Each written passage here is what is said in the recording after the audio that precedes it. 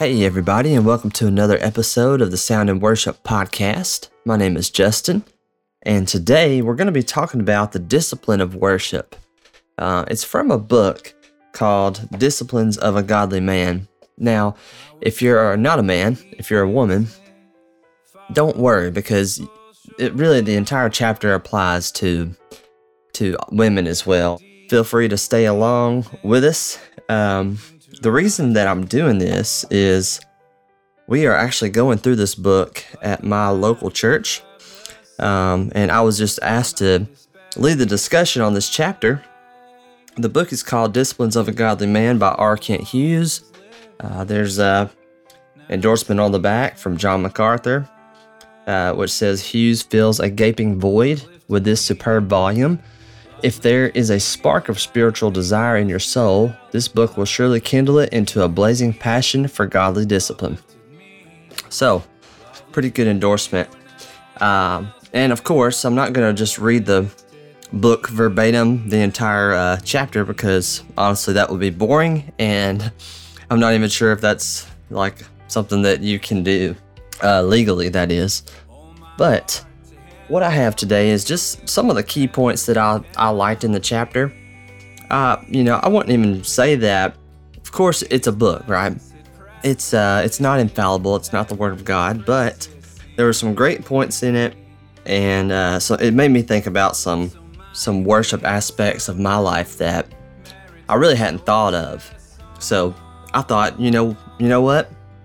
I put a few hours into preparing this for leading that discussion, so should be some pretty good content. So let's get into it. Love lifted me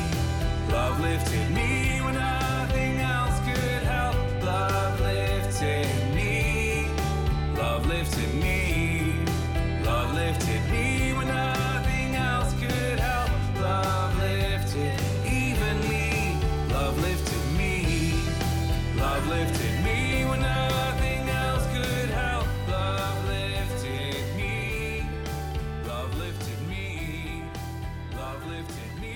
All right, so I am going to read the first two paragraphs, and just to cite this, this is from R. Kent Hughes' book, Disciplines of a Godly Man, and it's in chapter 9, and it starts off with this crazy story.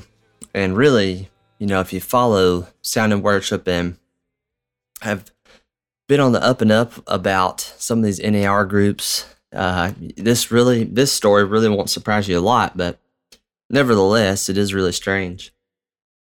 The chapter starts. The feature article of the October 1978 issue of Harper's Magazine, entitled Trendier Than Thou, reported that Kilmer Myers, then Episcopal Bishop of California, had welcomed San Francisco Bay Area transcendentalists to the Gothic splendor of Grace Cathedral for nature festivals and pagan ceremonies. The article went on to report, and this is a quote straight from that article. It says, during one nature ceremony in the cathedral, a decidedly ecumenical audience watched reverently as the poet Allen Ginsberg, wearing a deer mask, joined others similarly garbed to ordain Senators Alan Cranston and John Tunney as godfathers of animals. So right off the bat, it's very strange. Cranston, and I love how they wanted to make sure we know who was given what animal. But it says Cranston of the Tule elk and Tunney of the California brown bear. It says later on, while movie projectors simultaneously cast images of buffalo herds and other endangered species on the walls and ceilings to the accompaniment of rock music. So that's very strange. It goes on basically later on to say that a lot of the Episcopal priests were not thrilled about that. Pretty much what that was saying. But I guess some were showing support of it, which is really interesting. But the point I made in the discussion was that, if you're familiar with what Bethel does, while that does sound weird, and I understand how, there's a parallel there, kind of, in this case, there was a deer mask. For some reason, the logo for Bethel is a deer, like a deer icon. I don't understand that. Specifically a buck. Not sure, but just comparing that to some of the stuff that Bethel has done, like the Gandalf staff, where they all got on stage, a lot of the Bethel leaders, and grabbed a staff and slammed it on the ground and said, "Thou shalt not pass," just like Gandalf in Lord of the Rings. And they were doing that to end racism. I don't think that's how that works, but that's what they tried. Other bizarre behavior from Bethel is gold dust and angel feathers falling from their ceiling. They're just in there acting like that's happening. Fire tunnels, where people walk through a tunnel made by people's arms standing on both sides, and you just, whenever they touch you, you start shaking and falling out on the floor and stuff like that. Of course, they have the School of Supernatural Ministry, which I can only assume or imagine what goes on in there. It's got to be pretty crazy. So, really interesting. The question I asked, and of course you can't answer me back, was, has anyone encountered or heard of an event like this happening at a church? I haven't, thankfully. I haven't seen anything quite that crazy. I did visit while I was in college one Sunday. This was way back in the day. I'm probably sound younger than I am, but I visited the Pentecostal church, and of course there was a woman pastor, which was odd. Obviously, you know where I stand there with the complementarian view, but she sounded really gruff as well. It's like she talks like this, you know. It was really strange. And then I think myself and maybe one or two other people were like the only people that didn't go up front and have some kind of crazy experience, or, you know, it was wild. It's similar to what would happen at Bethel. And then another thing, at a church that I attended in the past, the pastor would call one side of the building the dark side because the lights were dimmed, you know, because that's what you do in contemporary music these days, is you have to set the mood and get it just a little dark and, you know, make everyone comfortable. Some other churches even bring out the fog machine, which is really strange to me. But yeah, he called that side the dark side. And I know that he was joking, but it's church. I mean, that's really not that funny. The next part here, if I go to page 138 of his book, and starting in the third paragraph, it says, "Why this confusion and tragic failure regarding worship?" And he's referencing that crazy event, and really just worship overall in our churches. He said, "Why this confusion and tragic failure regarding worship? The answer lies in another question. Why do we worship? Is it for God or for man? The unspoken but increasingly common assumption of today's Christendom is that worship is primarily for us, to meet our needs. Worship services driven by this assumption are entertainment focused, and worshipers are uncommitted spectators who are silently grading the performance." Wow, that's very true. It's all about, you know, a lot of the guys in the discussion, and I'm so thankful for them because I am an awkward discussion leader. I would rather give a speech to 10,000 people who could not respond to me than, you know, lead a discussion. It was a great time to grow, and I hope to be able to do it again in the future because that would be a great area to improve in. But I'm telling you, without those guys, it would have been awkward. They made some great points. One of the guys was saying that, you know, at a lot of these churches, it's like, hey, have a seat when you come in and grab your popcorn because we're about to entertain you.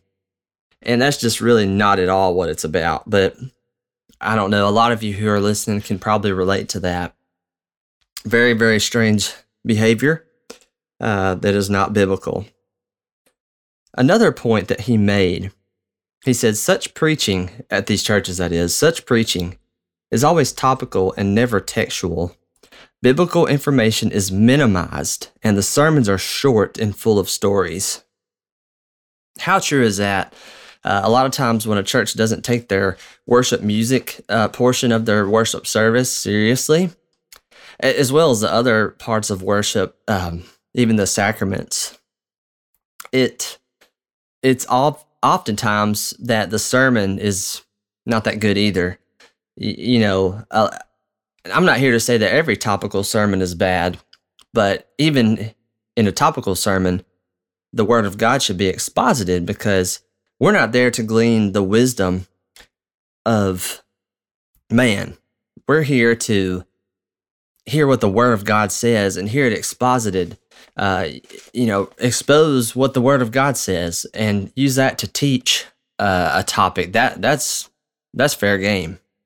And so the question I posed on that is, why do you think topical sermons follow churches that do not take worship seriously? And really, honestly, I don't know that I actually got to ask that question. Like I said, the guys were taking the discussion and just making it great. I wish I could have recorded that, got permission to record it and have it sounding good. But I personally don't have that technology to bring somewhere like that. But it was really good, as always. But how would you answer that question if you're listening? Do you think it's just, if a church is failing in one area as far as worship, the sermon's probably not going to be that good either. Although I have heard of sermons that were good and they would fight the music, basically. Like the message of the sermon would have great exposition of the Word of God, but the music would be full of lyrics that are not even true, that are me-centered, from sources that mean something really strange by what they're saying in their lyrics. So it's like a struggle. It's like, for some reason, the pastor either isn't aware or just doesn't care. And a lot of times, the argument I hear is, well, we look at the lyrics. That's basically all we do. If the lyrics are good, then we sing it. I'm not going to get into that.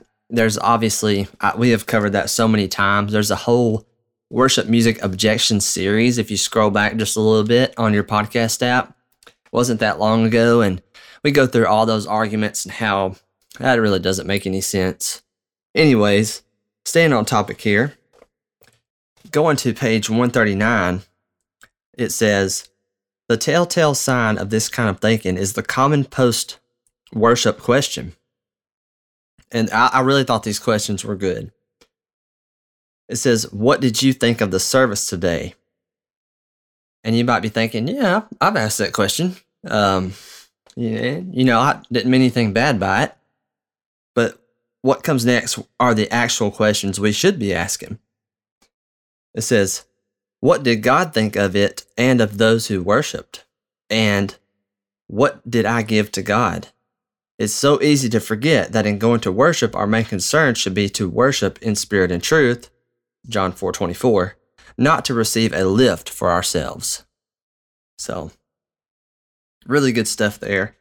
A lot of times we think it's about us, but it's just not. It's not about us.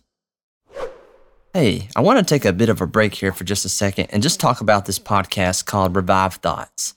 It's a part of Revive Studios, and it's really a great podcast that you should check out.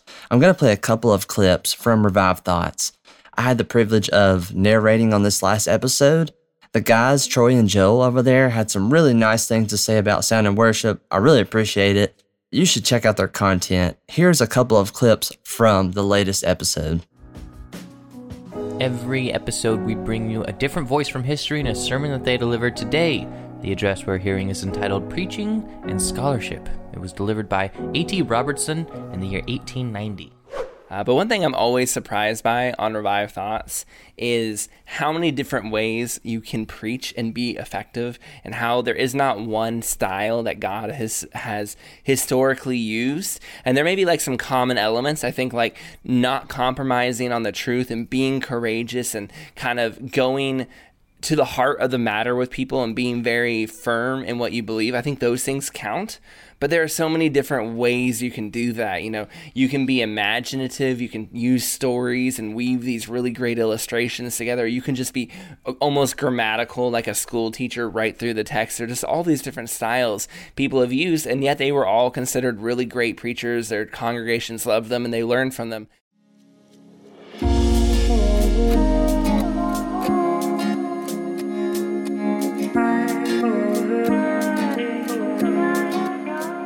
Thank you so much for listening to today's episode of Revive Thoughts. Today's sermon was narrated by Justin Scott Ray. Justin Ray, always a pleasure to have on the show. He's the founder of the Sound and Worship website, soundandworship.com, the Facebook group and podcast that focuses on sound worship. He also has a website designed to point Christians to worship music from theologically sound sources. Yeah, Justin Ray, if you remember his name, you've heard him maybe in our episode Samuel P. Jones, Quit Your Meanness, which is a favorite of mine, or E.Y. Mullins' episode on a riot. He preached right after a riot happened in town to encourage people not to riot. So there's just a couple episodes. If you've heard his voice, you might remember him from. And we really encourage you to check out Justin. Justin's been a big help to the show. And people are always, whenever I'm on social media, I think I see a post like this every day somewhere where someone says, where can I find good worship music, or where can I find good Christian music? And that's literally what Justin does. He puts together playlists and stuff like that of music that people can enjoy. He runs a podcast where he talks about worship music. I mean, this is his bread and butter. So if you're one of those people who's out there looking for more Christian music, or looking for new worship music, or looking for solid sources of music, something you can play for the kids, I don't know what you're looking for, but go check out soundandworship.com. Go check his stuff out. All the links will be in the episode description, and we really hope that you'll go check his stuff out, because I think you will find some really good stuff there. This is Troy and Joel, and this is Revive Thoughts.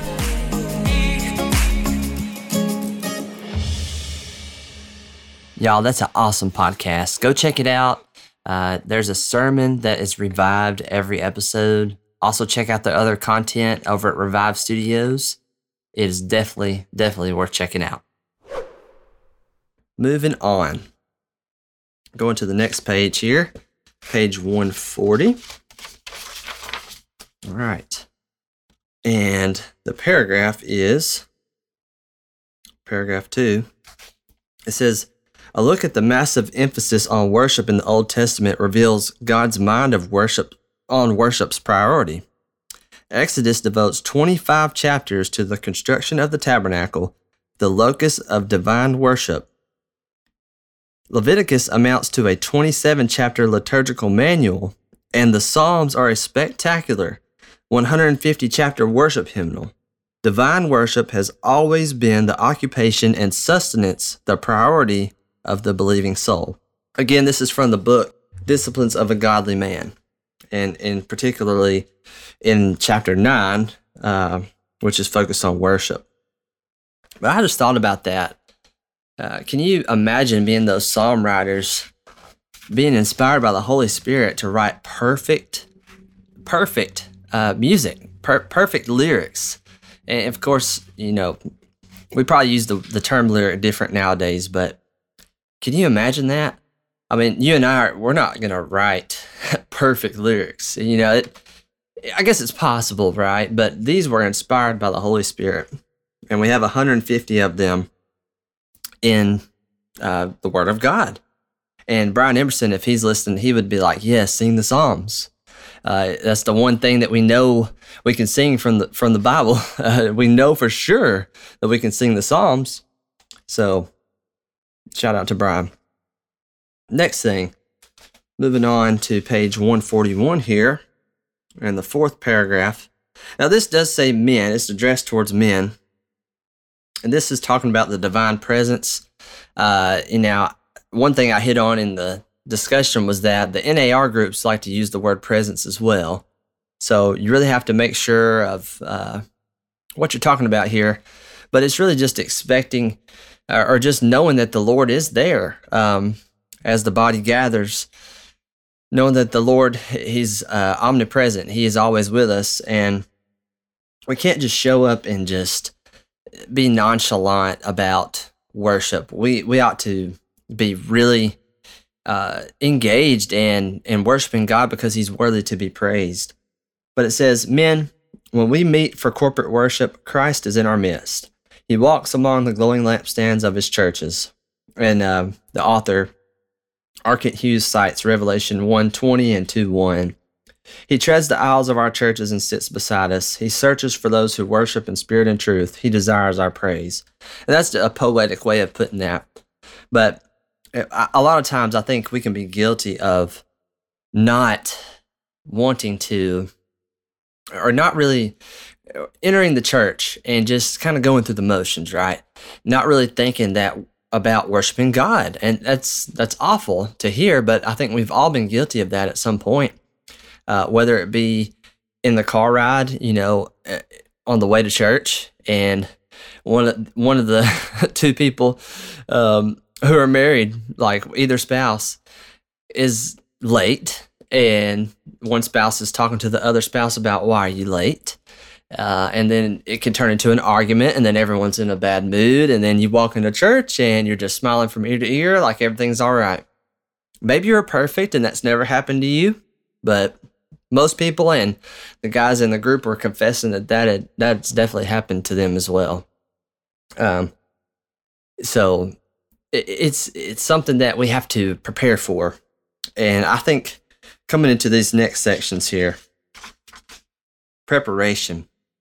Now, the author hits on some really good stuff there. Going to page 142. I'm not going to read that entire paragraph, but it's really just talking about Saturday preparation. And one of the examples he gives is setting out your clothes the night before. And you might be thinking, I mean, that's such a simple thing to do. But if you're someone who's late to church or cutting it close, even just to avoid having to rush on Sunday morning, if you were to do simple things like setting your clothes out the night before, picking out your clothes. I know for the ladies out there, that can be more difficult than it is for men because we just grab, a pair of khakis and a polo shirt, or, depending on what kind of church you go to, you might dress up a little bit more than that, or maybe even a little more down than that. But it's really easy for us. But I know you ladies have to find the perfect dress and that kind of thing. Maybe not every lady, and that's, I can't act like I'm a lady and know what's, the struggles that you face in that area. But it might save you some time, men or women. Just set your clothes out. We actually did it last night. I'm recording this on Sunday, so I'm recording this, and then in just a couple of hours, it'll be live. So this is like really close to live. But you can set some clothes out and save yourself, the 5 to 10 minutes it takes to pick out your clothes on Sunday morning. It's stuff like that can allow you to relax on the way to church. You might even, instead of getting into a discussion on why we're late again or why we're cutting it close, you might actually be able to listen to some good, solid worship music on the way to church, or a podcast or something like that. That's a Christian podcast that's sound. That's really preparing your mind for worship and getting you into the right mindset. It's all about preparation, and it just seems like it's such a simple thing to do. But there's a quote here from a Puritan named George Swinnock. He says, "Prepare to meet thy God, O Christian. Betake thyself to thy chamber on the Saturday night. The oven of thine heart thus baked, as it were, overnight, would be easily heated the next morning. The fire so well raked up when thou wentest to bed would be the sooner kindled when thou shouldest rise. If thou wouldest leave thy heart with God on the Saturday night, thou shouldest find it with him in the Lord's day morning." He's speaking of getting prepared for Sunday as well. Really, really interesting stuff. Skipping on a little bit, it talks about worshiping in truth and then in spirit. Something we've talked about before, but worshiping God for who he is. He's got a paragraph here. It says, worshiping in truth means that we become informed by the objective revelation of God's word about the great God we serve and the precepts he has spoken. So singing the truth of God. It's important that our lyrics are true, right? And in spirit, one thing he noted, which was interesting to me, he says, besides worshiping in stupendous truth, we worship in spirit. Notice the small s John 4:24 is referring to our human spirits, the inner person. True worship flows from the inside out. Worship is not an external activity, but it is of a necessity first internal. Jesus warned hypocrites with the words of Isaiah, "This people honors me with their lips, but their heart is far from me. In vain do they worship me." And he cites that's Mark 7:6-7, quoting Isaiah 29:13. I thought that was a really interesting point. And I just asked the group why the lyrics matter and, some of the truths that we can sing and think about God as we're singing worship to him. Really thought that was really interesting. The next part that I really liked was, it was page 144. In case you have paused the podcast and bought the book and turned the podcast back on, that'd be pretty dedicated. There's a section called the discipline of worship. And a point that he made here, I'll read the first couple of paragraphs of that section. It says, "It is the Lord's day. You have come to church to worship God in spirit and truth. You are in church to give him worthship, as the English word properly means. What now? Here again, the word that is the theme of this book comes to center stage, discipline. It is of great significance that one of the two most prominent words denoting worship in the New Testament is the word latreu, which means to work or serve. This tells us implicitly that worship involves work, discipline work. It is from this word that liturgy is derived, for liturgy is one's work in worship." And I had not thought about that, at least to any sort of substantial extent. And I thought that was a really good point to make. And the question that I posed was, what does it mean that we are having to put in some work for worship in a worship service? And there are several things. The author, he outlines an order of service, and he explains that obviously it's not like a perfect order of service. It's not like the only way things could be done. But he has a prelude, announcements, and he's got the call to worship and invocation, the Apostles' Creed, the Gloria Patri, which he's got also as the doxology, hymns, the anthem, and I'm not exactly sure what he means by that, but he says silence and congregational prayer, the tithes and offerings, scripture, the sermon. And one of the points that I really thought was really good was he's talking about how your pastor, the elder that is preaching that day, how much preparation he is putting in, and he has a good point here. He says, keep your Bible open and follow the textual argument. Look up the references mentioned, take notes, identify the theme, list the subpoints and applications. Ask God to help you see exactly where he wants you to apply the scriptures being preached to your life. And it, especially speaking of the work in worship, that really stuck out to me. It can be possible, and I'm sure you've done this at some point in your life as well, where you're in a sermon and your mind is just wandering. Maybe you've had a really tough week and you're focusing on other things, and you shouldn't be. I've been there, and instead of listening to every word that the preacher says, you're listening a little bit, and then your mind wanders off to, how am I going to get the kids here on Tuesday? We only have 2 cars, and my spouse is driving the one, and The other one's, it's broke down, or, how am I going to pay for this bill because I don't get paid till Friday, and this is a really huge medical bill, and blah, blah, blah, right? I think it's really, really great, and it's really the only way to go about this as a work in worship is to pay very close attention the entire time. I understand things happen. You may have, you may have to step out for a second or something like that. Things come up, but to really follow every word that your pastor is preaching, comparing it to Scripture, and just remembering what your pastor is saying and is expositing, because your pastor is working for hours and hours on a sermon. He's going through it. Now, this is if you have a really good pastor.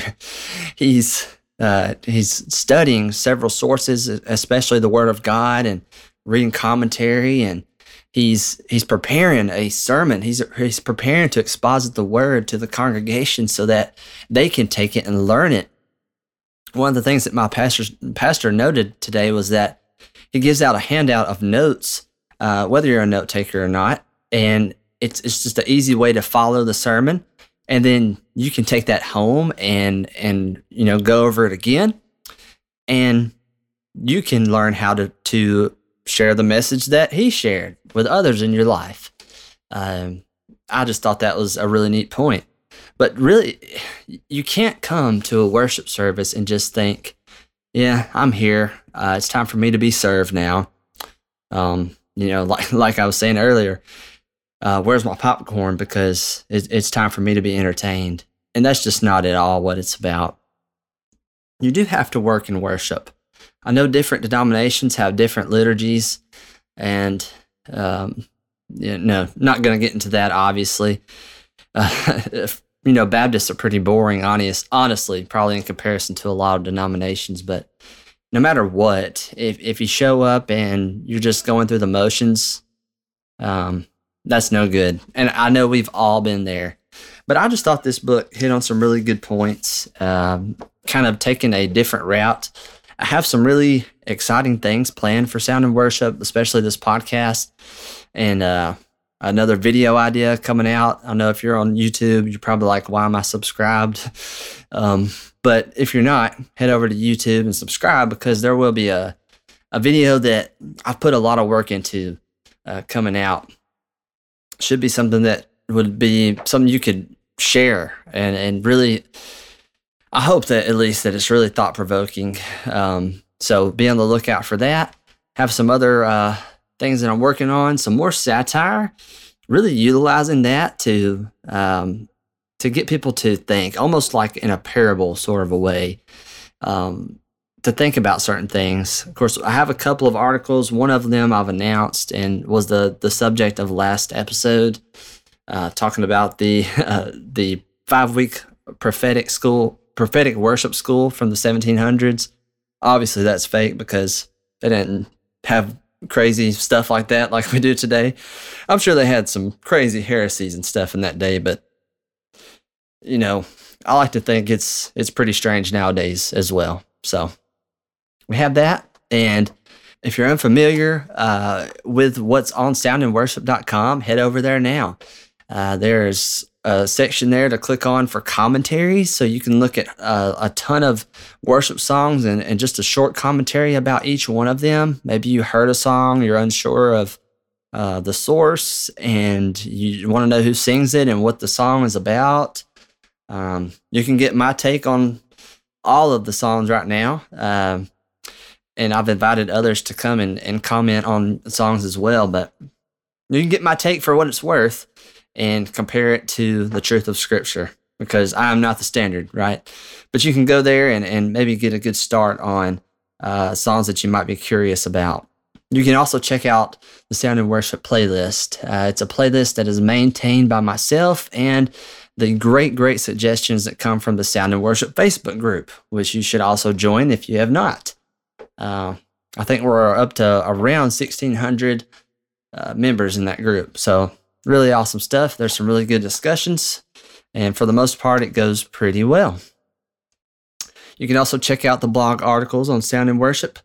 If you want to just read about worship music topics, that's where you'll find the satire that's coming out as well. So do that if you have some free time. Of course, you can check out this podcast. And I really would appreciate your help in sharing this podcast and the material on Sound and Worship. Without you guys, it wouldn't go anywhere. People wouldn't hear any of the content from Sound and Worship. So I really appreciate it. We have a Patreon as well. If you feel like supporting Sound and Worship in that way, you can do so. But honestly, that's great. And I appreciate the patrons that Sound and Worship has already. Really, really do. But sharing is also a great way to help out. So until next time, we'll see you later on the Sound and Worship podcast. Nothing else could help. Love lifted me. Love lifted me.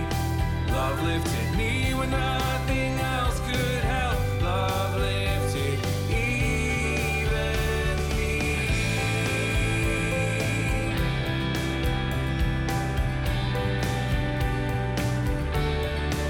Souls in danger, look above. Jesus completely saved. He will lift you by His love out of the angry waves. He's the master of the sea, billows His will obey. He has bought us by His blood. Let His church say, love lifted me. Love lifted me when nothing else could help. Love lifted me. Love lifted me. Love lifted me when